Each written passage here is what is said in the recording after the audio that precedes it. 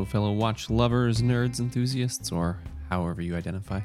You're listening to 40 and 20, the Watch Clicker podcast with your hosts, Andrew and my good friend Everett.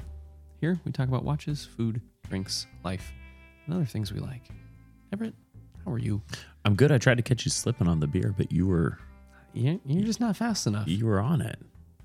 There's few things in life that I'll never miss. And it's cracking a fresh beer. Opening a beer is one. Yeah. Yeah. No, I'm good, man. Actually, I'm a little overwhelmed with life.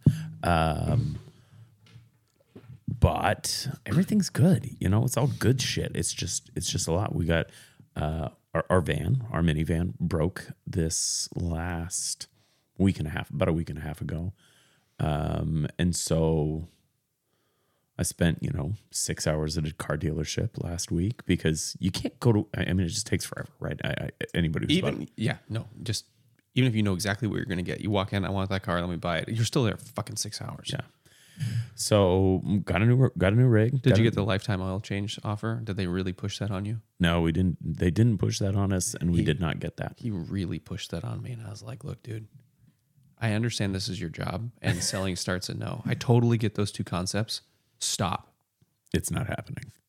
Complete the transaction. No, we just, our car just came with a 5-year, like 5 years of oil changes. So, it wasn't like an option. It was just in the package.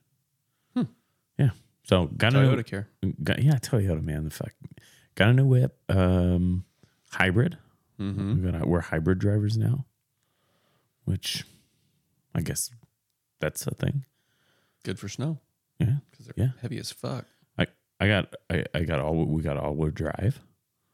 I don't know anything about all-wheel drive, but we have it. Also good for snow. The car is a lovely white pearl. Yeah. Also good for snow, or maybe bad for snow. Real bad for snow. I also have a house full of sick people, which has been fine, and I am T minus at this point 30 hours or so from launch of a watch brand, official launch of a watch brand. So I am. Also, by the way, you're holding down a full-time job. Yeah, and I settled a $4 million lawsuit today. So yeah, I'm not complaining. This is all really, really good stuff. But it's a lot. Yeah. I came home tonight and I said, Kim, all I want to do is sit on the couch, have a beer, and watch a movie or a show with you. And she was like, that sounds great. What should we watch? And I was like, oh, fuck. I got to record a stupid podcast. Yeah. No, I'm joking. Obviously, Sorry, you have to sit in a chair and drink a beer at my house and be totally unimpeded by the whinings of sick kids. Forgive me. Andrew, how are you? I am also good, also busy. We are on the tail end of being sick. I had the flu last week. It was very unpleasant. The little one had it with me. He not as bad as me. And then the big one and my wife had mild cases of it. But we're on the mend. I got legit influenza. There's nothing else it could have been. Oh, crazy. There's just nothing. Nothing else fits the symptom set. Boo. Yeah. Because it wasn't RSV. It wasn't a cold. It wasn't COVID. It was just the only thing that fits the symptom. It wasn't food poisoning. The only thing that fits the symptom set. So, but we're all on the mend. And I started feeling better on Sunday. Tomorrow's Thanksgiving. Mm-hmm. For those of you listening, today was Thanksgiving because you might or might not be listening. It's Thanksgiving. On Thanksgiving. And I started cooking. That's the thing that I do. I love to cook, and I just started it all. I started all my prep work. So my beer fridge is void of beer and is totally filled by the disposable aluminum trays. Oh yeah, I know those with trays. Restaurant prepped stuff. So tomorrow morning when I wake up, everything gets its final preps, gets hit with its last little bits, I have a pretty complex schedule of events Schedule. for Sam to follow, where things are going in and out of the oven. Things to do, 2 things while they are in the oven, because I have to work tomorrow night, which means that during the like peak cooking period, I'll be asleep, which is really just the ovening period. Like it's interesting that Everything's prepped. everything's ready to go. All she has to do tomorrow is follow the schedule of putting things in and out of the oven. She'll be fine. She's good at that stuff. Baste the turkey a little bit, and perhaps, depending on my sleep, make mashed potatoes.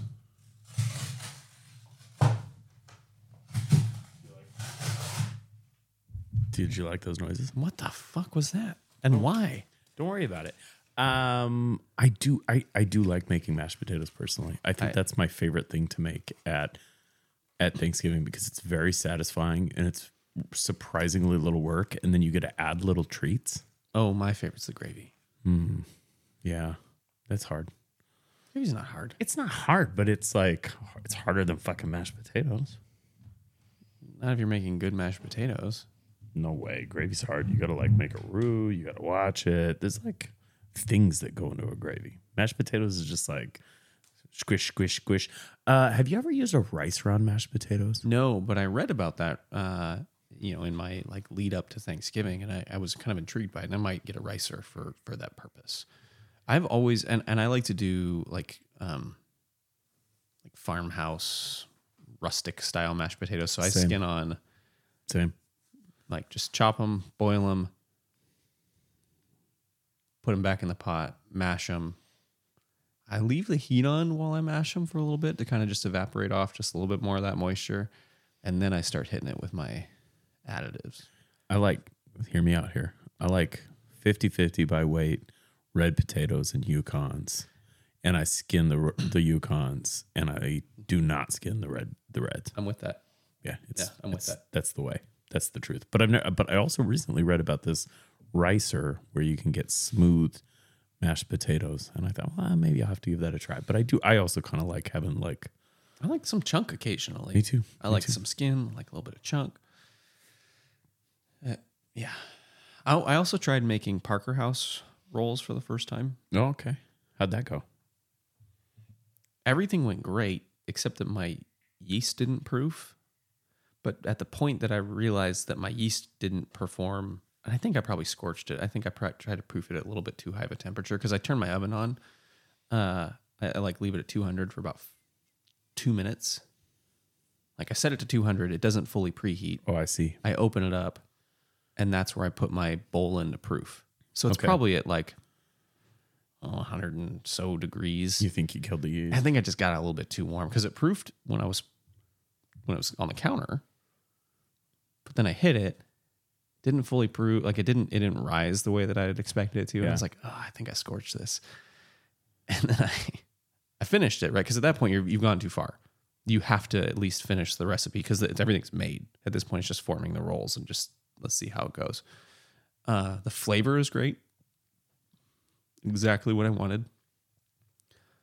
But they're more like cinnamon rolls. A little dense. they're cinnamon rolls and not Parker House rolls, which Yeah. is a bummer because I love me that like almost cobwebby texture of good rolls like that. So I bought some of those, but I'm still gonna dunk those cinnamon rolls in gravy. You know, back when I was making sourdough, the tip I got was to zap a bowl of water for many minutes to get it very, very hot, and then take like a tote, put your dough in the tote with the hot water. That was the advice that I got making sourdough, and I think The moisture didn't cause an issue. Adding No. all that extra moisture in the steam. Nope. And I think it's significantly less likely to negatively affect your yeast. So Yeah. maybe next time. That's the first time I ever scorched yeast with that method. I think I was making it with the boys, so I was pretty distracted. Sure. So maybe you left the preheat just a Just a hair too long. touch too long. Sure. Well, happy Thanksgiving, you guys. Happy Thanksgiving, and we're thankful for each and every one of you. I'm very thankful for them. Yeah. For all of you. For you. For them. For you. You're here. For you. That was weird. Well, whatever. I'm weird. And you ain't wrong. Happy Thanksgiving. And we are on this Thanksgiving. We are talking about watches. We finally there. What are we like? Whatever. Probably 10 minutes? 15, 20. We'll see. Happens. We'll see. We're talking about watches. We're going to do a watches roundup. We're doing 2 watches roundups in a row. Which happens. That happens. And it's happening for a good reason here. One, some pretty cool stuff, but that's like, there's always cool stuff. But 2, we've got a very, very cool interview lined up for next week. So yeah, we do. I'm going to tease it. I'm going to leave it at that. There will be accents. So we'll leave it at that. Yeah. Yep. and perhaps watermelon. Maybe. We'll leave it at that. Maybe. We'll just have to see. You'll just have to see. So with the scheduling of the interviews, we were switching things around, and it was like, well, okay, we're gonna do another roundup this week. Yeah. We're gonna do another roundup this week, and that is what we're gonna do now. And I thought maybe, Andrew, if you'd be okay with it, I got something I'm kind of excited to talk about, and I thought I'd start. How do you feel about that? Okay. I wanted to start with something that a watch clicker person made. In fact, 2 somethings, but I'm just going to start with one of them. Daddy, the watch clicker, made a video this week, and it is a YouTube video. You can watch it on YouTube. There will be a link in the show notes to this if you're so inclined. Click on that. But Will made one of these DIY watch club watches. So he made the GMT 41 millimeter watch club watch, and he videotaped himself doing it. Hang on. I'm going to interrupt you. Okay. Will every once in a while does these kind of he throws us these curveballs. And suddenly this video drops. And we're like, wait, Will, when did you get this? When did you do this? Where did you find time? And when were you going to talk to us about this? We talk about all manner of stuff in our lives. All day long. And somehow you missed, this. This was an oversight. You spent hours doing this. All day long we talk. and he holds out on this. On something like this. He's a holder-outer. So this is a bit of a longer video. I think most of our videos come in at, well, I don't know, under 10 minutes. Yeah. And when I say hours, I'm taking ownership of things I don't rightly have any ownership of. We're partners. That's right. So our videos are normally a little bit shorter. This one comes in pretty long. Andrew, do you know off the top of your 20-ish minutes, I think. Yeah. So strap in because it's really good. Watch jokes. Yeah, I actually think this might be under 10 minutes. But anyway, I watched it. It's really fantastic. 20 minutes if I watched it. I'll be real here. He does a good job with the angles, and there's some challenges. It's almost exactly 10 minutes. It felt like 20. Because it was just a lot. High praise from Andrew. Yeah. Anyway, really, really cool. I thought I would direct you guys to it. Like I said, link in the show notes. Also, there is a 5% discount if you use on a DIY Watch Club kit if you use the coupon code WatchClicker5. Which we will get a small compensation in return for. That's right. It's an affiliate. It's an affiliate code. So I think it's important that we know. Yeah. No, we're transparent about that. So yeah, you're gonna go buy a watch kit. You're gonna type in Watch Clicker 5. You're gonna save 5%, and we're gonna get money. We get money. You're supporting our show and DIY Watch Club, which is cool. This is the second one of these that Will has done, and both times I've been like, man, I should do that. It seems just like a fun project. Yeah. Even if I'm not particularly fond of the watch that I'd be building, I think it'd just still be cool to do. Yeah. Like maybe it's the kind of thing like you get for it's a little spendier for a fledgling watch, like for a kid, you know? Sure. Yeah. No. And these things are not cheap. But they're also super affordable, and you're getting a really cool watch out of this. So, Hang on, I'm pulling the price for you real quick. all right. It's something I should have done, but I didn't. And so, So for Thanksgiving, the GMT, $420 off of $700. The Black Pilot, $250 off of $385.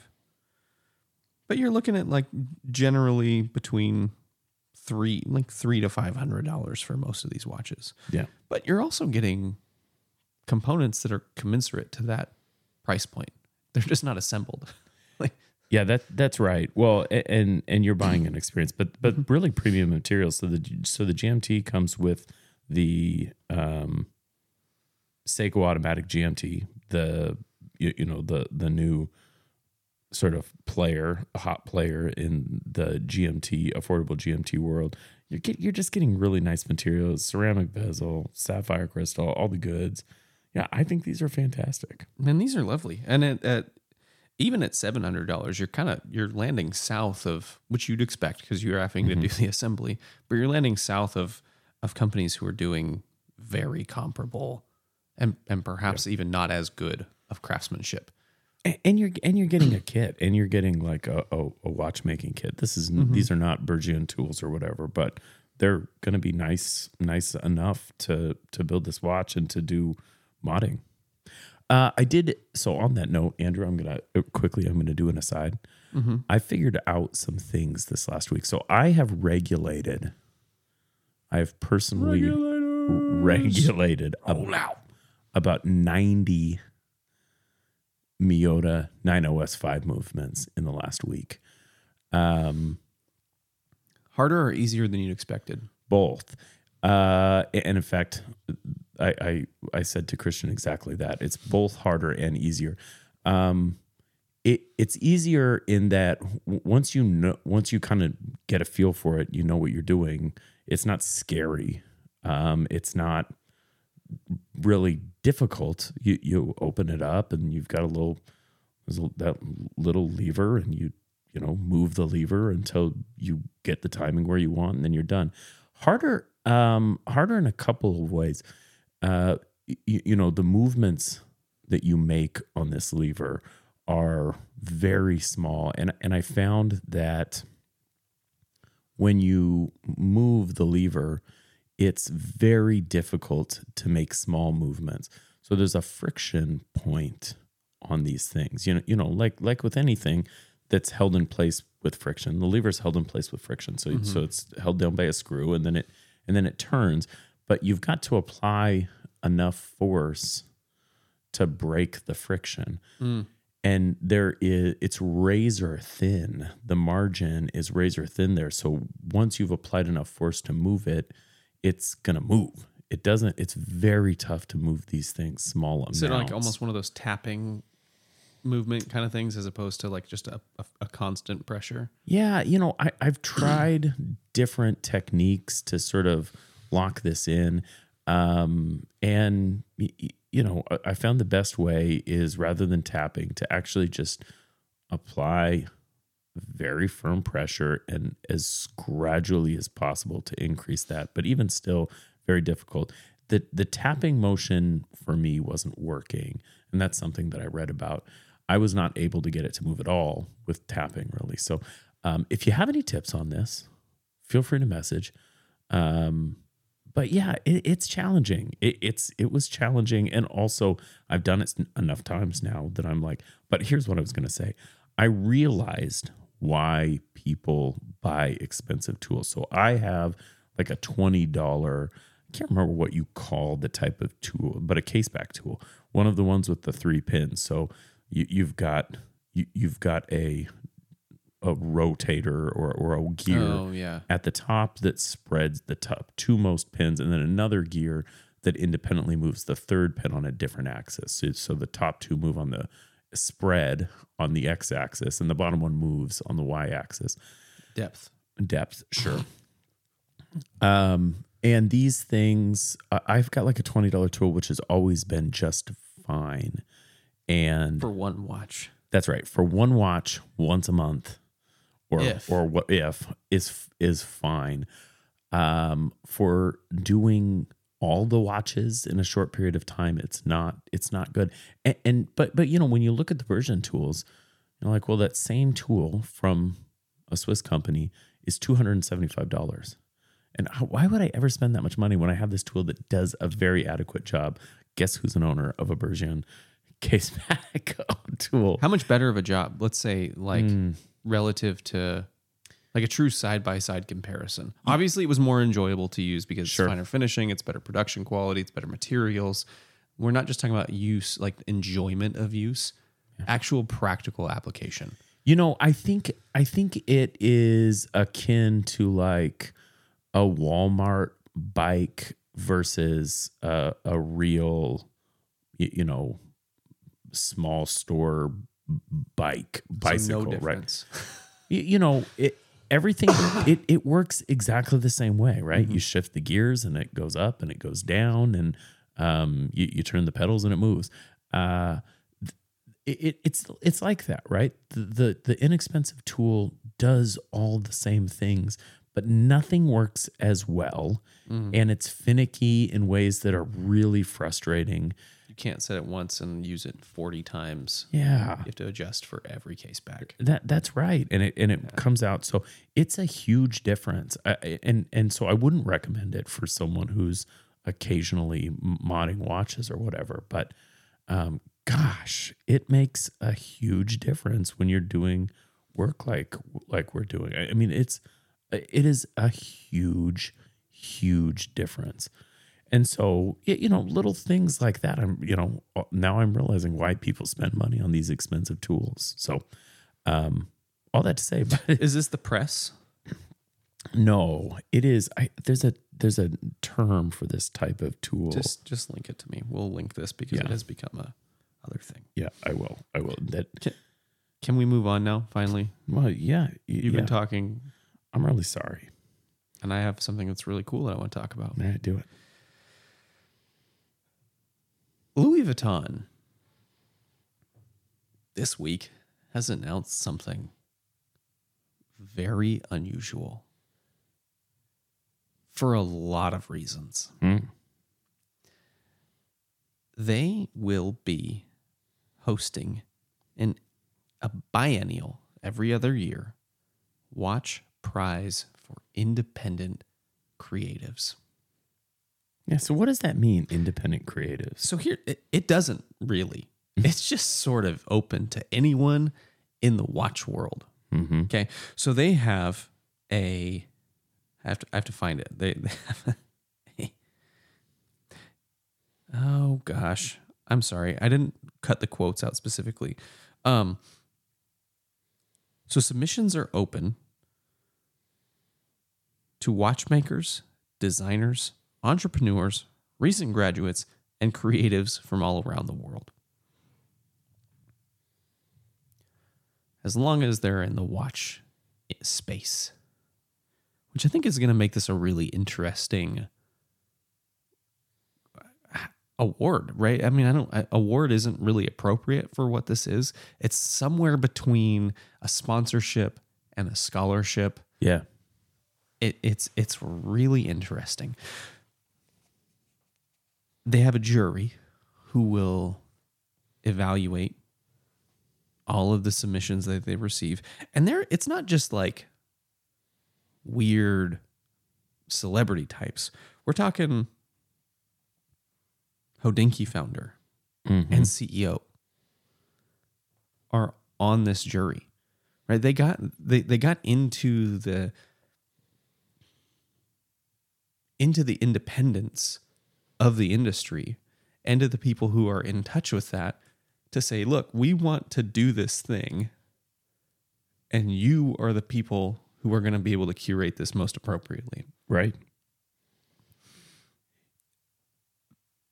People register online, they do their thing. When they win, should they win, the winner will receive a 1-year-long, effectively like business mentorship and resourceship experience funded by Louis Vuitton, with everything from marketing to copyright to design to just like, hey, we'd like to, for some reason, invest in your business for a year.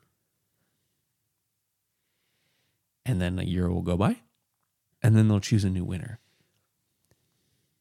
This does nothing for Louis Vuitton, as I can see it. Besides being a really cool marketing campaign, it's not like they're in the industry. Yeah, but that's enough. I mean, right? I read the article that you sent on this, and I think it sounds like an amazing program, but it's laughable to expect this does nothing for Louis Vuitton. This actually creates, in some ways, a space where Louis Vuitton is looked at to be like an industry godfather, right?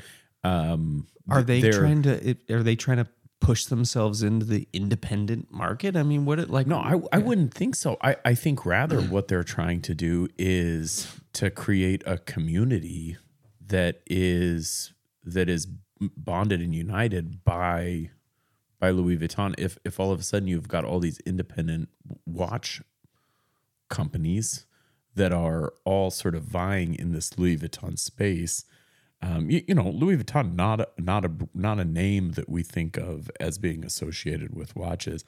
I think Louis Vuitton is all of a sudden in the space in a way that maybe doesn't really make sense, in an important way with the cool kids, right? These are the cool kids. They showed up and made themselves one of the most sought after cool kids.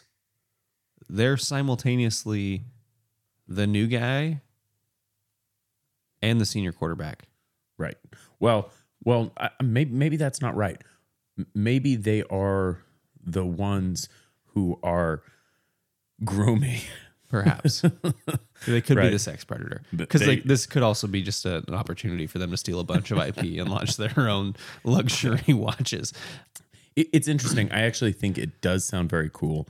It does sound like a great investment in the most exciting parts of the industry. But I think that is the way you look at this. This isn't altruistic. Louis Vuitton does not do anything altruistic. It doesn't make sense. They don't even, a company like, I won't just put this on Louis Vuitton. A company like Louis Vuitton, even their charitable giving isn't altruistic, right? No, it's a tax write-off. or perhaps a marketing opportunity, right? So we can say both things. This is really cool, but the article that I read suggested that they get nothing out of this, which is just blatantly false, patently false. Yes, but they're not generating independent, like unique revenue from this. This is an expenditure. It's deliberate. It's calculated. But it's an expenditure. Right.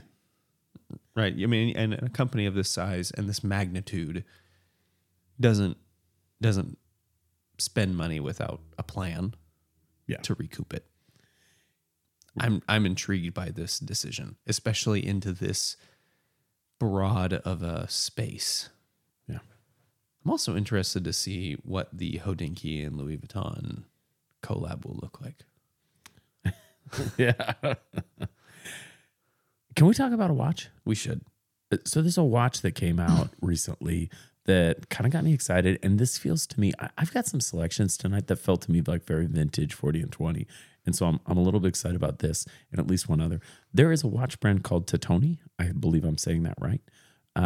This is a watch brand that I believe just had one watch prior to now. And it was a big, ugly 600 meter dive watch. It's fine. It's fine. It's not ugly. But it's not for me. It was a little gaudy and a little. So they've released a second watch, which is very similar aesthetically to their first watch. Mm-hmm. If you look at it and then immediately look away, if you like glance and then immediately look away, it's like, oh, it's that same watch. But it's not. It's, I think, way, way, way better. So they introduced a watch called the Seascoper 300, Like it's tit on eye sea scopper. which is, I believe the Seascoper is the same name as their first. They've just changed the letters. So yeah, it's going to look similar. However, this is not a 600-meter watch. It is a 300-meter watch, and it's affordable-ish, and it's attractive-ish. So I think these are going for $1,750, just under 2,000 francs. Look, this is a Rolex, right? This is a Rolex look-alike. We should say It's a crash between a Sub and a Helson. yeah. Actually, Andrew, that's a great call. I hadn't had that thought before, but I think you're right. It's And super overbuilt. It's really utilitarian with all of the Sub feels. that's right. However, there's some cool things here. So we've got a cost certified SW200-1. We've got fantastic dimensions. We've got what look to be really phenomenal specs. So 42 millimeters, 12.5 meter case, 300 meters of water resistance. Great looking finish, right? The finishes all around this thing look stunning. It might be a little big at 42, but I actually think this case is going to work great. Oh yeah. They've got a blue bezel and a green bezel, so you got kind of like a Batman or a Kermit feel. Great colors, interesting handset. I'm not going to call it a great handset, but it is a very interesting handset, and I say that in the best possible way. How would you describe that handset?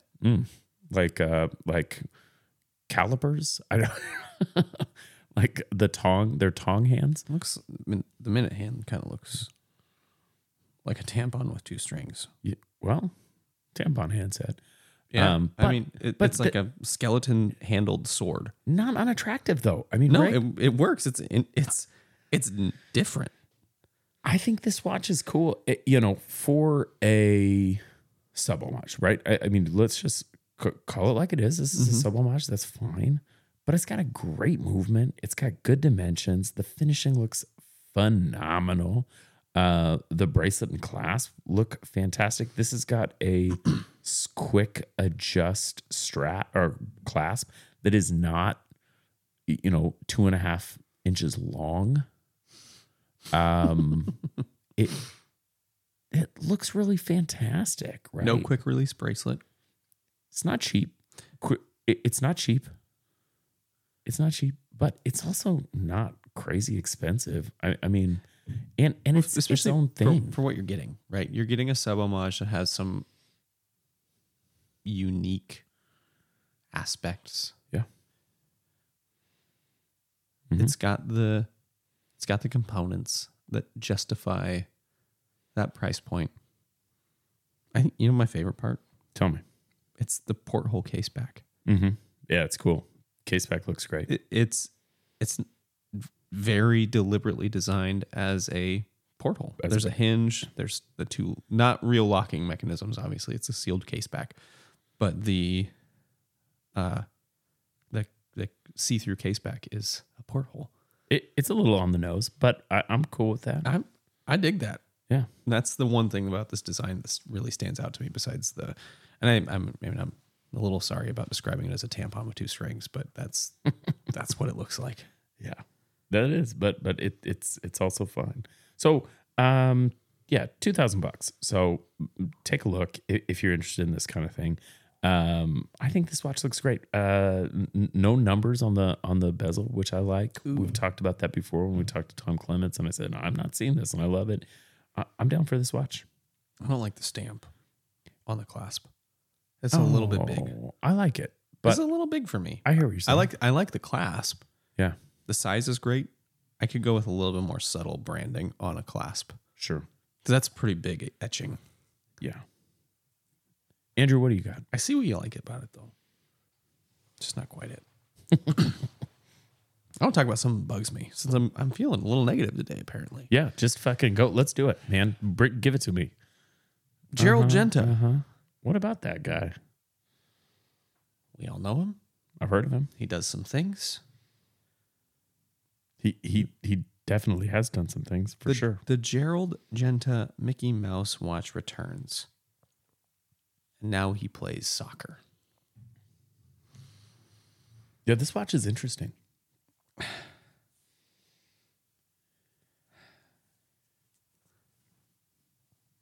I get that it's a World Cup time of year. Yeah. I'm excited about that. I love that. So, and when we talk about Gerald Genta, we're talking about the brand, the Gerald Genta brand, which is owned by Bulgari. Mm-hmm. So when we talk about Gerald Genta watches, we talk about lots of things. In this case, we're talking about the Gerald Genta brand, right, owned by Bulgari. Right. Which is that was an important distinction to make. I'm sorry. No, you're fine. You're fine. I'm here. I'm here with you. I'm hosting with you. Here's what makes me angry. Okay. And it's something. Telling people why you're mad. It's something that I don't get. Right. We spend all of this time, all of this effort, all of this energy on looking for refinement of design, things that are simultaneously really disciplined and really playful, and striking that balance of creativity against restraint, which I think is the hallmark of a fantastic design.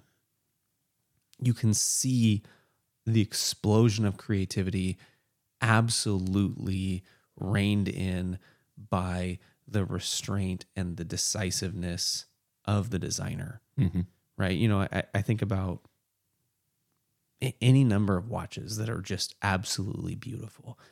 And you know... Many of them by Gerald Genta.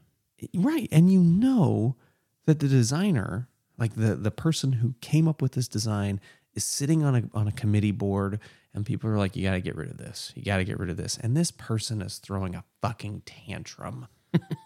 You know it, because they want their full idea to come to fruition, right? How many iterations of your dial did you come to?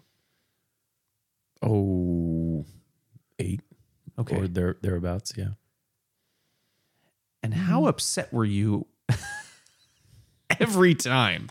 Yeah. And we're not talking about something crazy here. We're talking about something very svelte. We're talking about something very minimalistic, very deliberate, which is sort of what most watches are defined by. Yeah.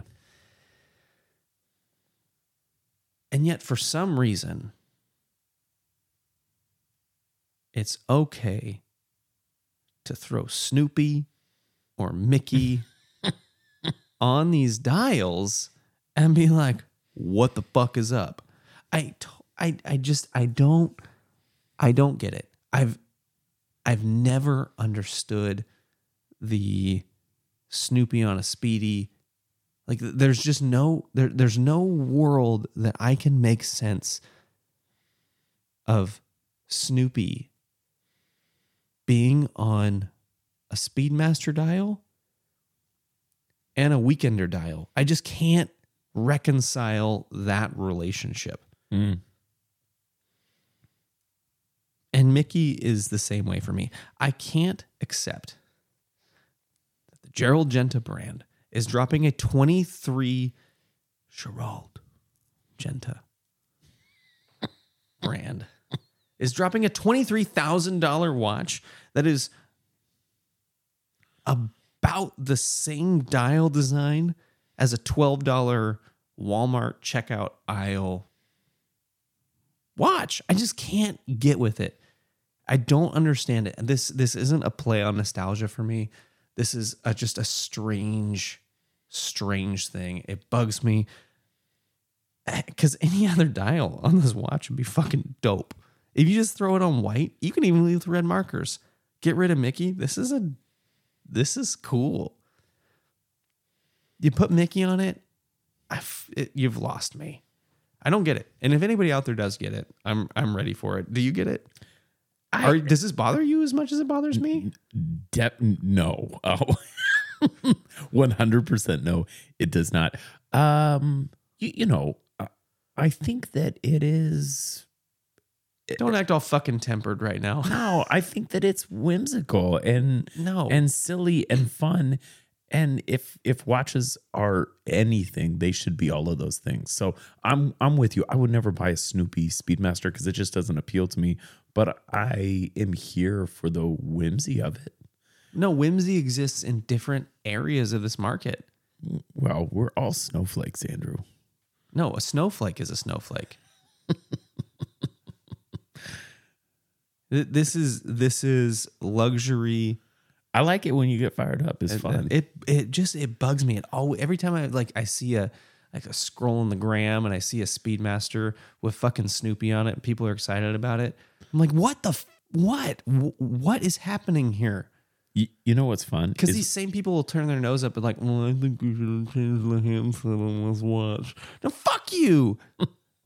You know what's funny is when you sent me this link, I thought you were going to say nice things about it. Not a single nice thing to be said. I'm so confused by it. I just don't get it. I don't get it. It bugs me. Stay in your fucking lane. Your lane is haute horology, super cool, technical shit, really innovative design. This is a strange cop-out. It's the World Cup and here's Mickey too. Fuck. So I've got a brand that I'd like to talk about that I've never heard of and I can't pronounce. Tits on me.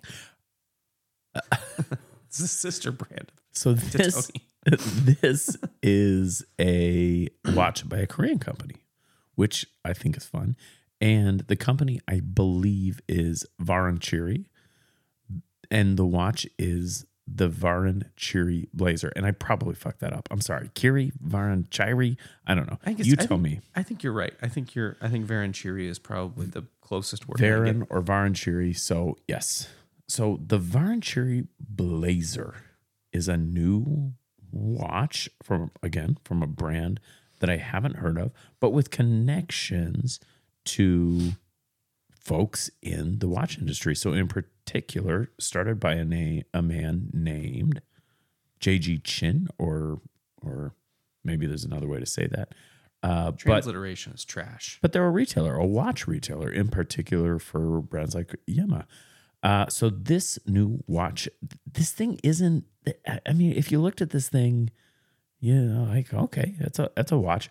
But as you get closer, you realize, man, this thing is pretty cool. So, the owner, Mr. Chin, of Varanchiri, actually did the thing that we kind of poo-poo, and he polled people. He did surveys of a bunch of watch fans, so 750 watch fans, and came up with certain design and capability criteria that he applied in this watch. So one of those was to use a Miyota movement because Miyota makes the coolest movement. Mm-hmm. So he's got a 4 hertz Miyota movement.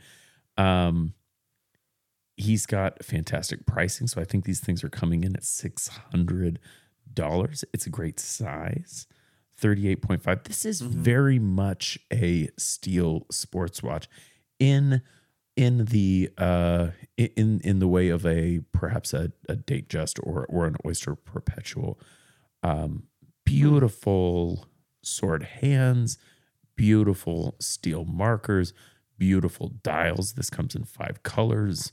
38.5 millimeters wide, which is amazing, by 9.7 millimeters thick. So under 10 millimeters on the case. 45 millimeter lug to lug to lug. Miyota 9039, the no date Miyota, which is just a fantastic movement. Great size, great bracelet. This also has a quick adjust clasp. In this case, it is the 2.5-inch version of Yeah, the it quick, is. but at $600, right? So this is a Kickstarter. This is a Kickstarter watch. They're available now. There will be a link. I think that you can get these on pre-order for like $400. 420. Oh shoot, I just had it. 100 meters of water resistance. 420, yeah. I think these things are fantastic. I'm kind of into it. I mean, this isn't moving the needle, but it's got neat designs. There's this on the Rehat or the chapter ring. I'm not sure what you'd call it, or if there's a difference in this context.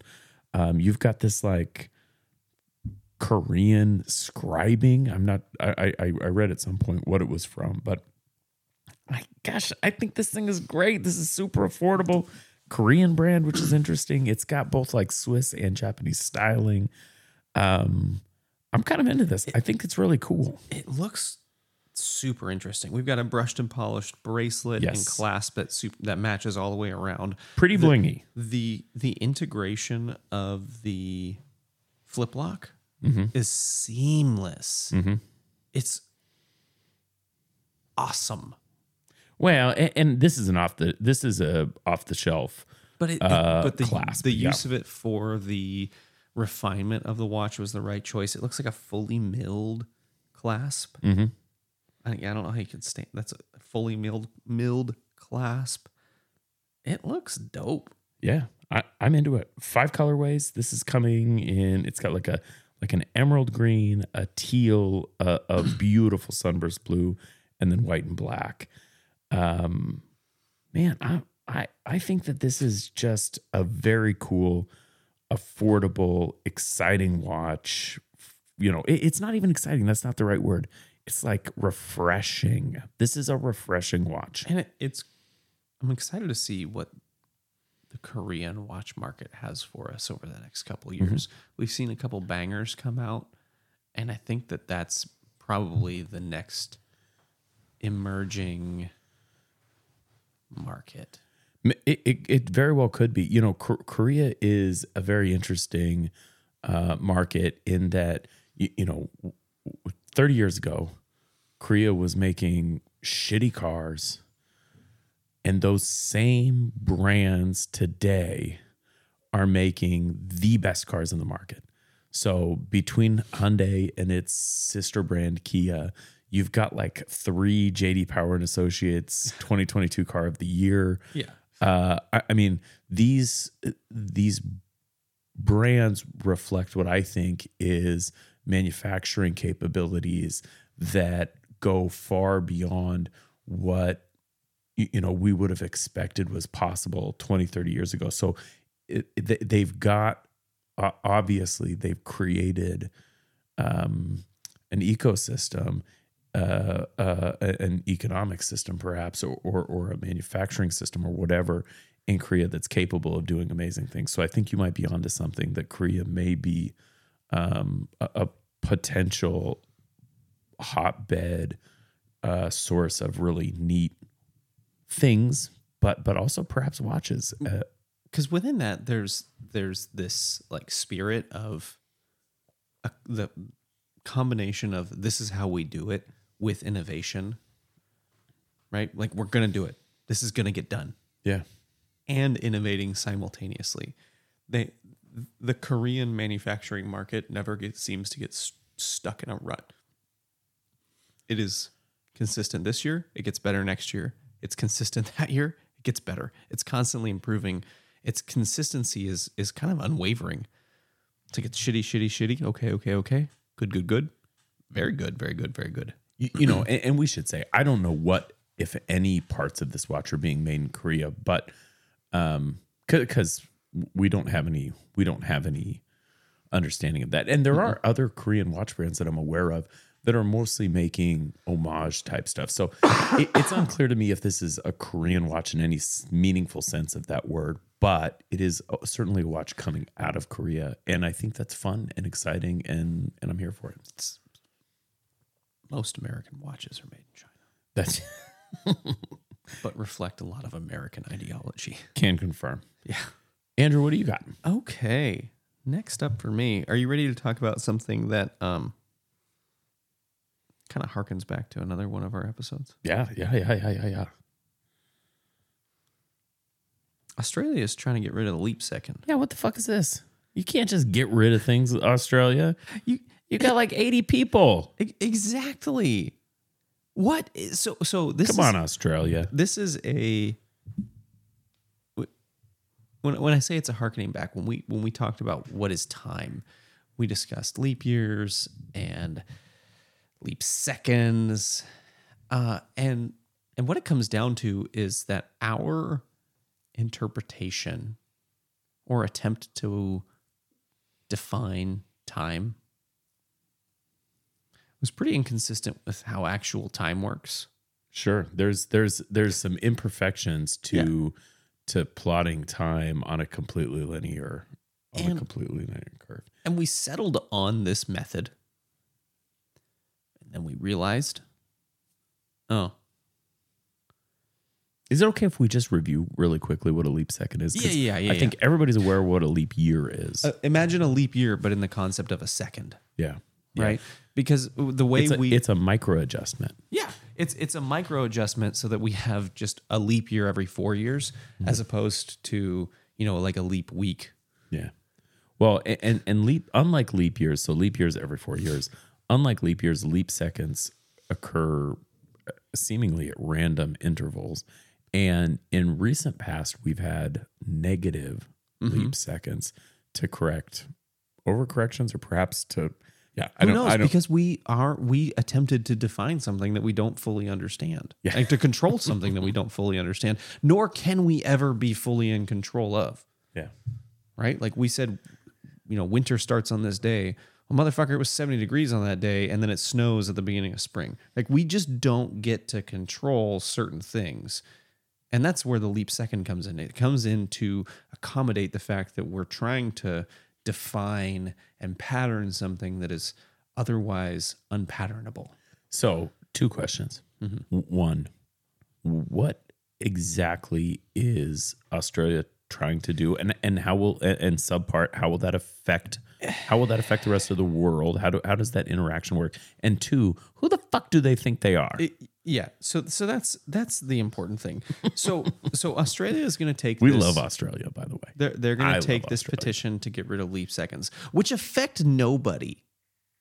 There is it's just an accounting mechanism that doesn't affect you. I'm not sure that's true. I think with our increased reliance on computers, on computing for everything we do, I think the leap seconds have the capability to cause really major headaches, which is the main motivation for this move. That's the way I understand it, is when we incorporate leap seconds, there can be really, like, I think a few years ago, Twitter went down for like 3 hours or something like that. I mean, who cares about Twitter? I probably shouldn't even said that word because people are blah.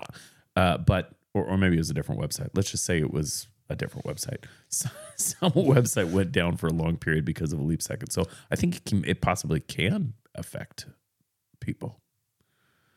Their proposal. You look like you were about to fall asleep when I was talking just now. It's because I understand and simultaneously don't. So the Australian proposal, and they're bringing it to, what's the summit? I don't know. I don't remember. An upcoming summit in Paris. It's a Paris summit. That's where all the things happen. Their proposal is to, rather than just keep track of all leap seconds that occur. So continue this charade for 12 years. You're so salty tonight, man. I'm here for this. And then pause it for 100. Fuck it. And then in 100 years, apply all the leap seconds, because there's the possibility of a negative leap second. Mm-hmm. Right. So there could be, so theoretically, under this proposal, over 100 years, it would be a major muscle movement. Mm-hmm. that would potentially be a really minor muscle movement because of the very small variations that occur at seemingly random intervals, both in the positive and the negative, that would ultimately cancel out. And rather than a single leap second that could put a otherwise very large social media network down for a period of hours, and what would we do without it? It would be a synchronized, all at once, change your clocks. 3 seconds backward. So that's the idea, which is actually really reasonable.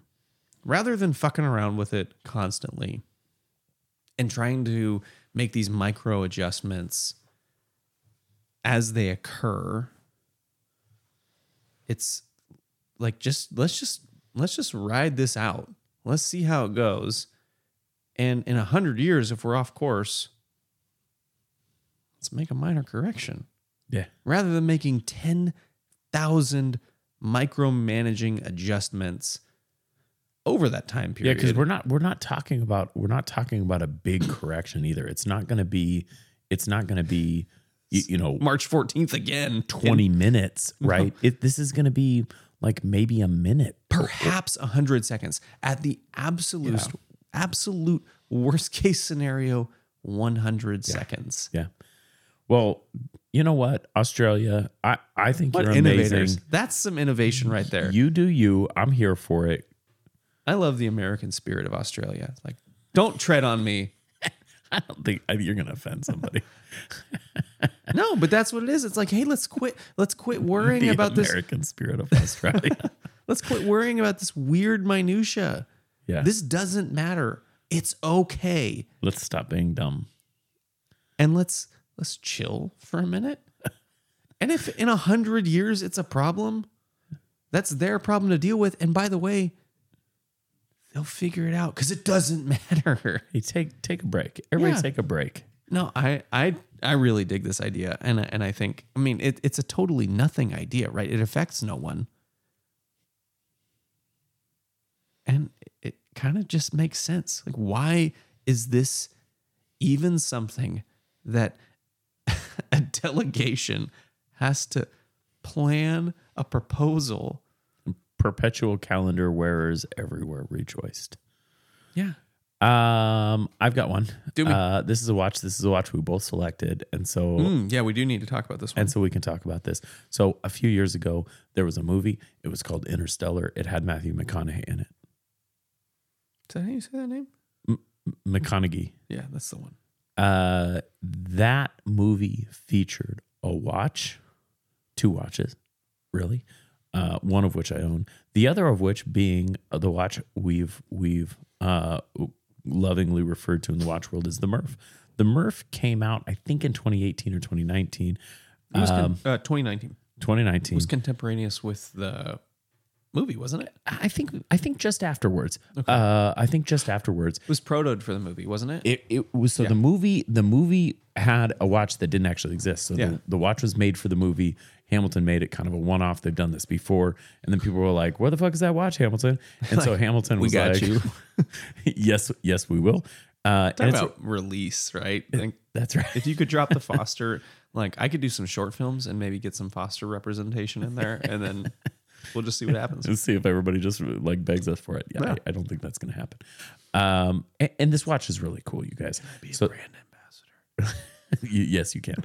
The Murph is the Murph is one of the, I would say, more beloved Hamiltons because it's cool, right? It's got some really incredible details. Because it was beloved prior to its release, prior to its existence, it was loved. And they did a really good job with it. They did. They did a really good job with the actual watch that people would wear in ways that are fun and not tacky. You know, a lot of these Bond watches are tacky in ways that are, you know, kind of weird. This wasn't that. This was really tastefully done and really neat and an homage to a film that a lot of people really liked, but in ways that didn't feel overt or over the top. So fantastic watch. One big problem, it's huge. It's appropriately sized for A pilot's watch, 42 millimeters. It might even be on the small side. But actually, I don't want a pilot's watch. I just want a watch that's going to be easy to wear. And the Murph is too big. For me, I found that it was too big. So Hamilton, being the amazingly accommodating company that they are, has released just this week a 38 millimeter version of the Murph with an H10. Fucking A. 11.1 thick. This is a killer 100 meters watch. of water resistance. Yeah. This is it. Yeah. If they could do a white loom instead of vintage loom, Mm-hmm. That's the only objection that's I have. the one. Yeah. That's the one. That is the only objection I have to this watch. $895. Cheap. Well, Okay, so not cheap, but it's fucking A. Certainly not. I mean, this could be a $1,500 or a Yep. $2,000 watch. it could be. Yeah. What's their H10 based off of? What are they using as their foundational I think movement? the H10's a 2824 Yeah. that has been modified to so lower hertz but longer power reserve. Yeah, because it's That's an what the 80-hour H10 is. power reserve. Yes. So Yeah, they 21.6. Yeah. That's right. So they basically reduced the beat rate in the interest of a longer power reserve, which, as we've talked about on the show a number of times, Andrew thinks is silly because he only wears watches for a day or two at a time. I agree with him, but I think for a person who wears just really one watch or perhaps even two, this is a great thing. I love the H10 movement. I don't personally have the need for it like Andrew, but because I'm a reasonable person, I can appreciate it for what it is. I'm a reasonable person. Yeah, It's just like it doesn't do it for me. It just it's cool. I get it, but it just doesn't rev my engine. I think this watch is really cool, man. I think that this is, considering it's not doing anything. It's not doing anything. It's just smaller. I shouldn't think this watch is so cool, but it's like, yeah, Hamilton. But way they to sized go. it right. They sized it consistent with what the people want right now, right? Which is smaller sizes. You know, the 36 to 39 space is where That's where the money's at, mate. that's where the money's at. That's where watches are working right now. You know, we see success in 40, 41, 42, but those are big watches right now. We're not on the large scale dealing in 44, 45, 46 anymore. We're dealing in really small, refined, like I said, that 36 to 39 zone. You know, I talked recently to the owner of a micro brand, and I'm not sure he would be comfortable with me sharing this. So I won't tell you exactly what company it is. I will tell you that the name rhymes with Shraven and also starts with an R. But he said something really interesting to me, this anonymous brand owner of this anonymous brand, that there's actually a market vacuum in bigger watches. There's a huge market vacuum. Right now, there's a market vacuum in 42, 43 millimeter watches, which I think is interesting. This person, obviously fantastic watchmaker, has a ton of really good watches in the market. That and would is really appropriately exist in that world. That's right. Yeah, that's right. So it's interesting. It was an interesting thing to sort of wrestle with, because when we started this, Andrew, just a few years ago, and even before that, when we were really getting into watches, it really felt like there's this dearth of watches that are 40 and 20, right? Like everything. 40 was small. And that's right. That's right. And so the industry has shifted so much that there's now a vacuum in those historically, like the standard size of watches. This is an interesting idea. I do like what Hamilton's done here, but now that we've hit this saturation point, you know, I think we're just going to see. I think these next 5 years are going to be interesting to see where things go. I think we're going to see a lot of sibling releases at 38 and 42. Yeah, I think we're going to see a lot of that over the next few years. Where, hey, this is the same watch at 38 as it is at 42, And we're going to see, I think, maybe some boring designs that lend themselves to being able to be scaled up and down like that, because there's something to be said for something designed deliberately for 42, right? You can work, you've got more space to work with. You got more space to design with. You've got, in a 38, you've got to be a lot more diligent and respectful with the space that you're working with.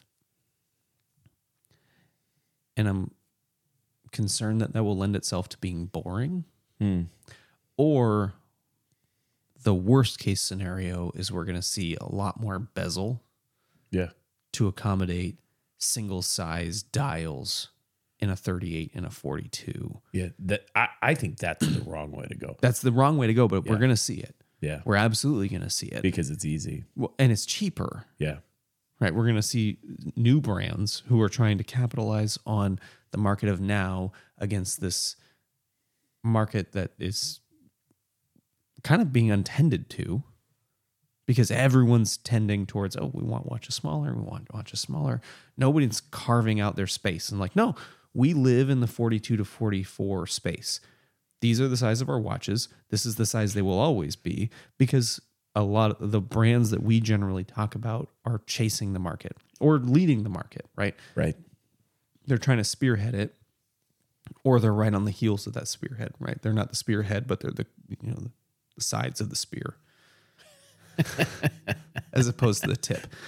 They're still the cutting edge, but they're not the pointy part. And no one's saying, nope, this is where I am. Well, there's brands that are out there that are saying that. Yeah. But by and large, we're seeing a lot of shift and a lot of, I think, the nimbleness of the small brand community is a little bit of a weakness in that, like, controlling of the market, right? Yeah. Cartier is doing what Cartier's been doing forever. Sure. Rolex is doing what Rolex has been doing forever. And I don't think small brands can do that because they're not those brands. They have to follow the dollar. Because if you show up and you have something that nobody wants and nobody likes, you don't survive. So we're going to see that nimbleness as a weakness. Be cool to see some brands that like, and I think Notice is a good example of this. Notice can have unsuccessful lines at this point in small quantities, right? I think there's brands out there in this space that can afford. Oh, I see what you're saying. To have to take some risks. Yeah, I mean, and Christopher Ward is maybe a better example. I think probably a much better example.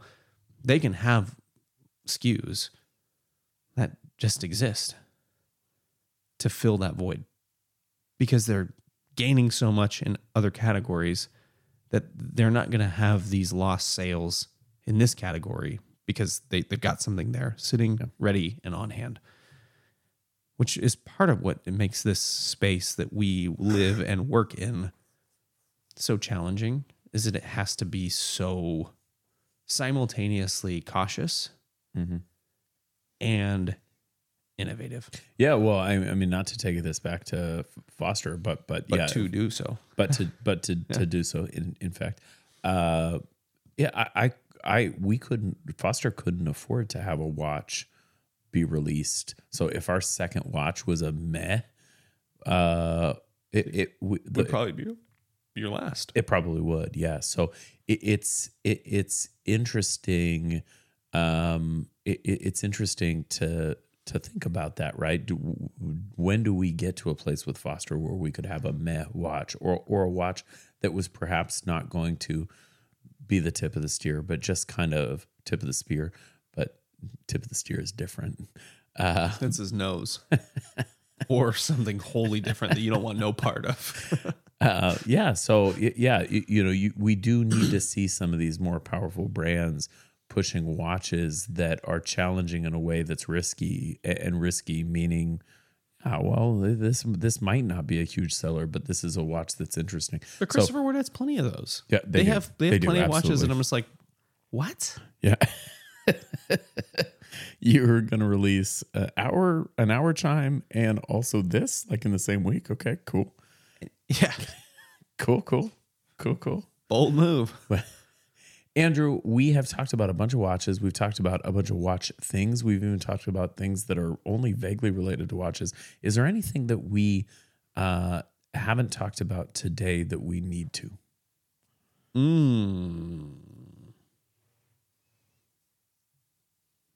I already talked about the Gerald Genta Mickey watch. Yeah.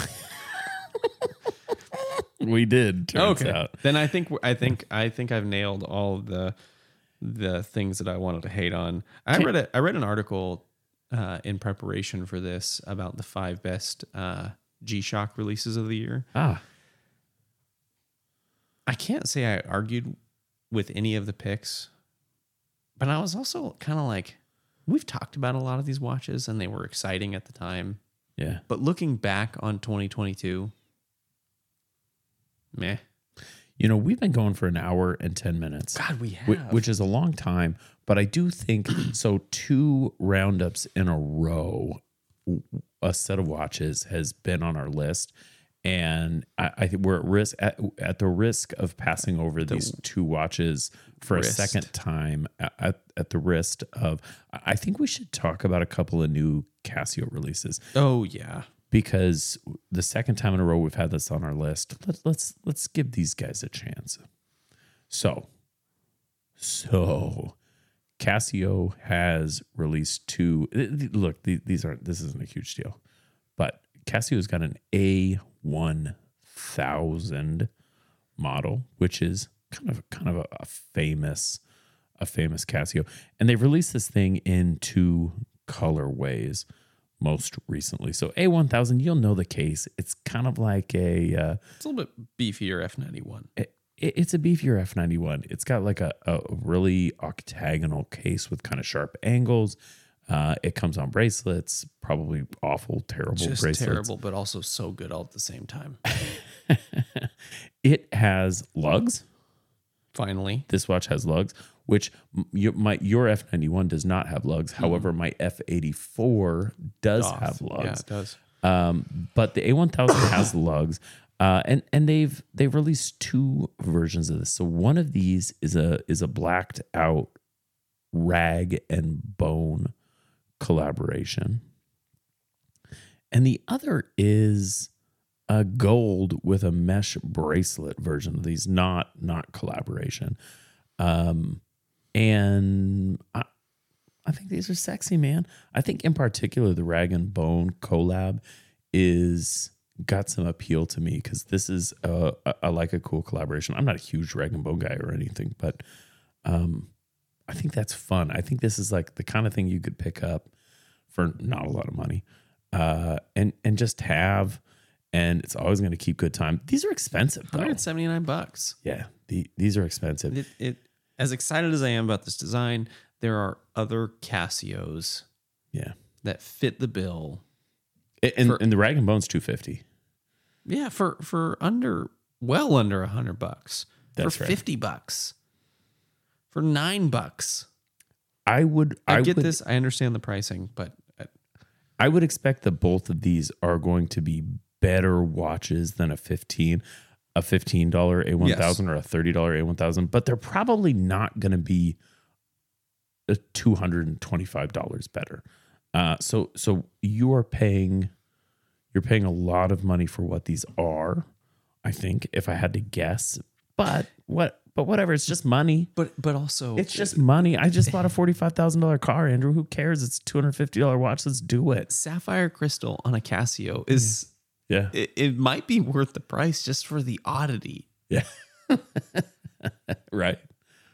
I mean, it's interesting. There's people that have world timers that they've modded with the same amount of money. Fuck it.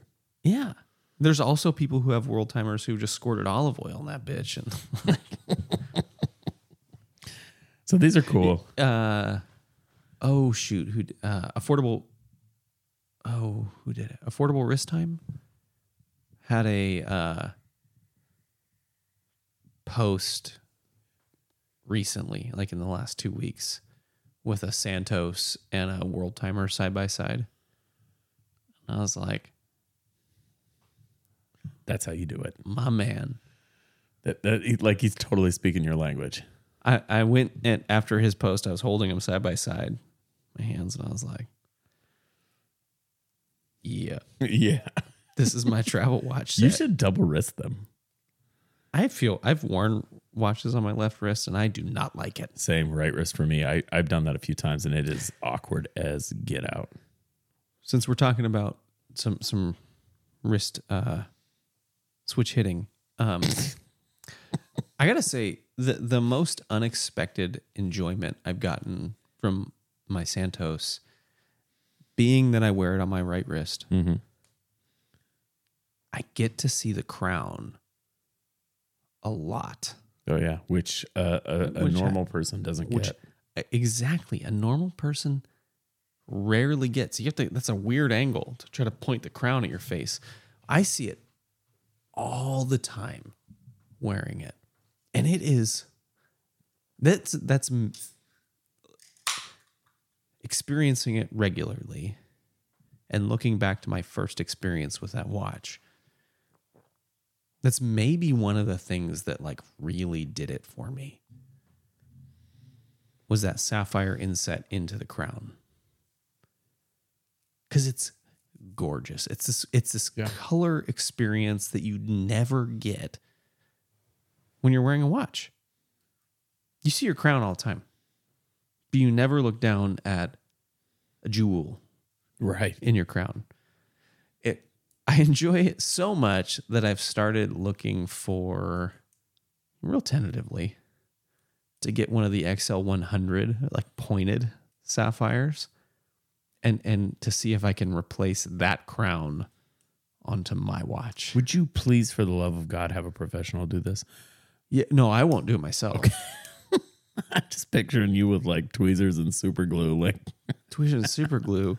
It's fucking Sawzall and duct tape, man. No, but I've started looking at it and seeing at the practicality of that, which I won't do because this, Sure. But that would be cool. Andrew, other things. What do you got? I got something. So Can you please have something exciting? Because the thing I'm going to talk about is not exciting. it's not exciting. I have a fun cookbook. Ooh, that is exciting. And for those of you who are somehow unfamiliar with Jet Tila, he is a chef and TV personality.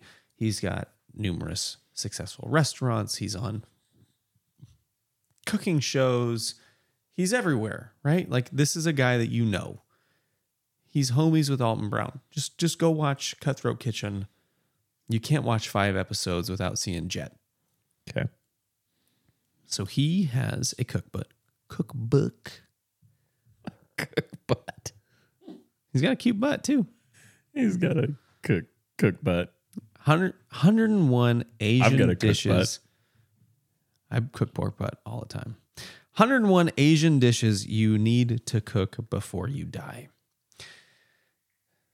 I maybe should mention, for those of you who somehow don't know who he is, he's an Asian fella.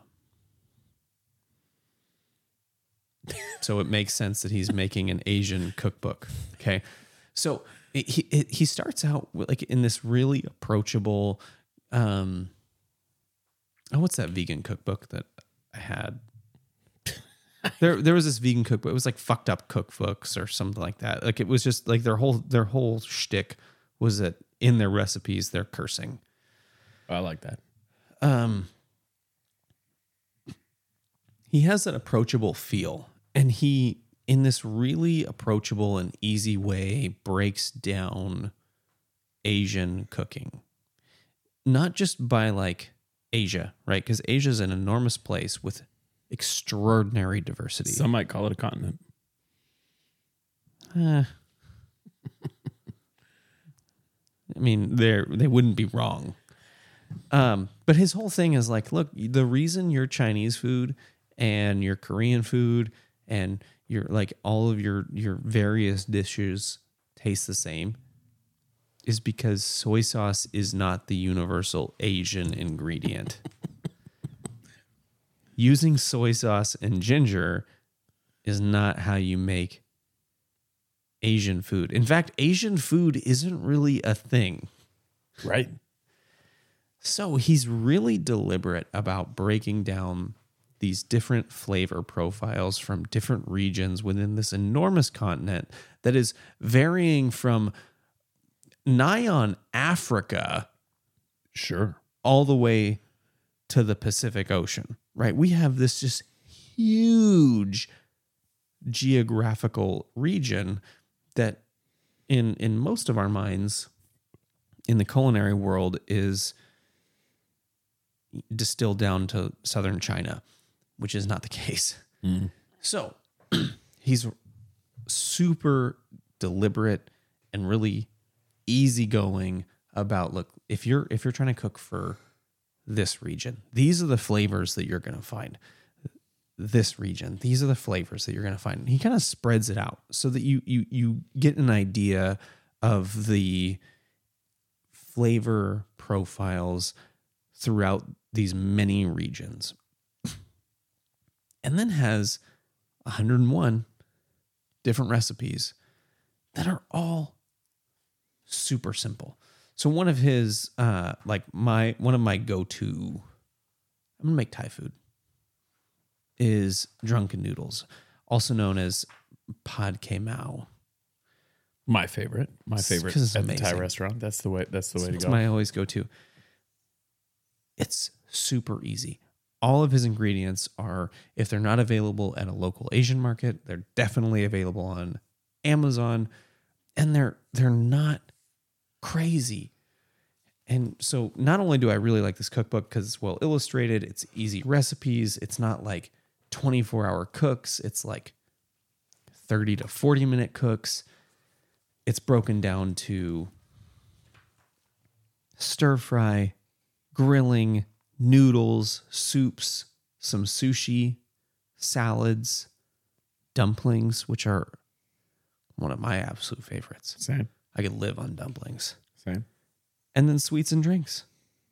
And then beyond that, he's got like, okay, if you really want to take it up a notch, here's some sauces, here's some broths, some stocks, and ways to take this from like, oh, this is good, to like, this is good. Yeah. This is killer. I love this book. And it's a cool dude who I see him on tons and tons and tons of television shows. And I was like, I know you, Jet. Yeah. I'm excited to read your book. He doesn't know me. We're not friends. But now I cook out of his kitchen. And you know him. Yep.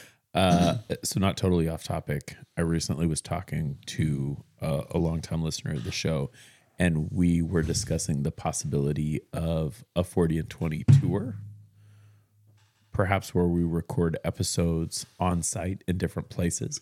And it came up that perhaps we should record in different places at different Chinese food restaurants, because I'm a big fan of Chinese food. I like finding good Chinese food We have places. like two of them. No, you're thinking like a tour. That's right. So, like so not we just go to whatever, Maryland perhaps, and record with someone there at a Chinese restaurant. And we were talking about this. It was a very goofy conversation, not serious at all. But in the course of this, I said we could name the series Watches and Wontons, like Watches and Wonders. But I think the Travel Channel might be down with this. so, yeah, no, I think so. We need to pitch this. Maybe we've screwed up by putting it on our podcast. We've lost the IP here. There is a show on Discovery, I think, and this guy just like tries to seek out like mythical adventures. It's like Destination Unknown or something like that. Yeah, sure. I know what you're talking about. And when I watched that for the first time, I was like, how the fuck did he sell this? How do you get this job? Yeah, right. Because this guy, he's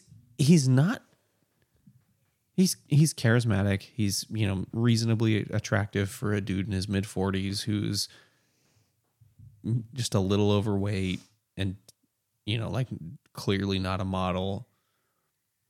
He's an intelligent fellow. But how do you sell this?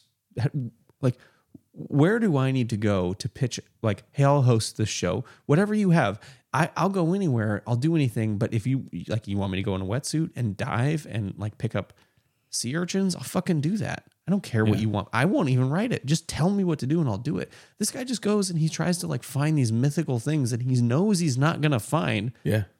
He's not blowing anything out of the water or doing anything like incredible. He's just making lots of money doing fun shit. Even if he's not making lots of money, even if he's just making okay money, traveling the world, eating good food, they're like, hey, we're going to go look for the remains of Amelia Earhart. Don't nobody know where that shit is. And if they did, they aren't bringing a Discovery Channel camera crew with them. I'm salty tonight. You are. Andrew, I've got another thing. Do me. I apologize in advance because it's boring. It's boring, but it's so good that I wanted to talk about it here. So we've talked about a lot of fun stuff. We talk about podcasts. Sometimes we talk about movies. We talk about knives, flashlight, manly things. Cookbooks. We talk about fun things. This is not fun. But it has been a big thing in our household.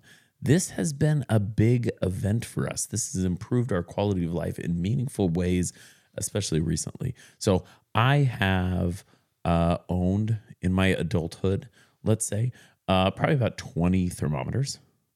And they're always terrible, right? Maybe 10. You give me that look. I don't know how many. I'm just guessing. A lot. Well, but the thing about a thermometer is they're cheap. You buy them for like 5 or 10, or maybe you get crazy and you spend 15. And they're annoying. Like the mouth thermometers are annoying. God. A few years ago we bought a thermometer that you like rub the forehead with, and yeah. Anyway, it's irritating. It's irritating and not good. You have to take 4 measurements. That's right. Yep. So we've had lots of thermometers. None of them have been good. Our thermometer recently broke. We had a thermometer and it was just a thermometer and it wasn't good and it broke because it was shitty. And so I tried to figure out a good thermometer. Like I want to buy a good, easy to use home thermometer. And I Did you one of the rectal ones? I didn't, but that was in the cards. No, I bought a thermometer from a German company, a famous company, a very good company called Braun, which is a great name for a company, by the way. I bought a Braun thermometer. This is the NTF 300 US Braun no touch forehead thermometer. And I was a little bit skeptical about a no touch thermometer, right? Some hospital grade shit, man. So this is not expensive, but it's not cheap. It's like, I think I paid $45 for this. It's available on Amazon $38 right now. And this thing, I assume it's going to last a reasonably long time because it's... You'll change the batteries in it before you get rid of it. I think that's right. Mm-hmm. This thing's phenomenal. It is phenomenal. So through COVID, we've used shitty thermometers. I feel like I missed a significant portion of the last 2.5 years having used shitty thermometers because as soon as I got this thing and I turned it on and I took West temperature, it was like, bruh, what have I been doing? Go get a good thermometer. I think that there's a few thermometers that are really popular that are kind of in the same price range and do really similar things. So I'm not saying this thing is better than those because I haven't tried them. What I am saying is this thing is going to work. If you just get one of them and you get this one, you're going to be happy with it. Man, I didn't know how. So I say this as my son has had between 100 and 100, literally 5-degree fever over the course of the last 3.5 days. And so we've been using it a lot. It is such a joy to use a nice thermometer. It's easy. Nobody has to stick it in their mouth. Nobody's waiting. It's instant. It seems to be pretty accurate from what I can tell, at least accurate enough for government use. I mean, this thing is, gosh, I was like, why have I not just gotten a good thermometer 100 years ago? Also, the kids love it. I dropped off a strange grocery order at your house today. And when I walked in, was met by My very sick son. celebrating a 100.2 fever. Yeah. I was like, neat. So an hour after that, he was at 103.7. Got it. He looked rough. Yeah, he's He rough. was like sweaty, and I could tell how clammy he was at a distance. And I was like, back the fuck up. bro. Please do not come near me, child. Well, yeah. He He's got rough. whatever. He had the same shit that I had. He's rough. So get a thermometer. We're going to have a link to the show notes for this one. We are not getting affiliate links for this, although I feel like the way I've talked about it, we should try. I'm going to call Dieter Roms and say, hey, homie, can you give us some money? This thing's fantastic. He never gets that call. It might be so like startling to him.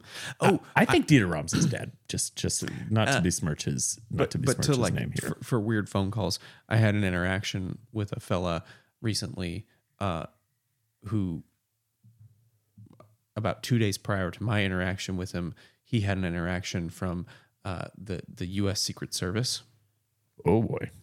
because he somehow made a direct phone call to the White House Situation Room. Nice. Which, like, when I learned that information, I was like, how can a person call that phone number? Did you have like a certain amount of respect for him at that point? Given the context of my interaction with him, no. But it was like, I get that that's an unlisted phone number, right? You can't just randomly get there. But why the fuck is that a phone number? How is that not like it's a bat phone? You pick it up and it rings somewhere. Like how can you call it? I imagine calling Dieter is similar to that. Like he gets a phone call and he's like, "What the fuck's what? This is real. I got to answer that shit." Hey, Everett, what's going on? Yeah. Yeah. Andrew, I think we've done it. We have done As it and we more. do. Do you have anything you'd like to add? Sorry, I was so salty. No, don't be sorry. Don't ever apologize for that. I was in a Let mood your tonight. let your salty flag fly. It happened.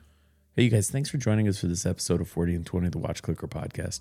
As per the usual, check us out at watchclicker.com. If you'd like to follow us on Instagram, you can do that at watchclicker or at 40 and 20 _ watchclicker. Look, we lost the Instagram. Long It's story. gone. Don't ask. If you'd like to support us, and we really hope you do, you can do that at patreon.com/40 and 20. We love all of our patrons. And we'd love you if you became a patron. So yeah, 40 and 20, patreon.com/40 and 20. And hey, don't forget to tune in next Thursday for another hour of watches, food, drinks, life, and other things we like. Bye-bye.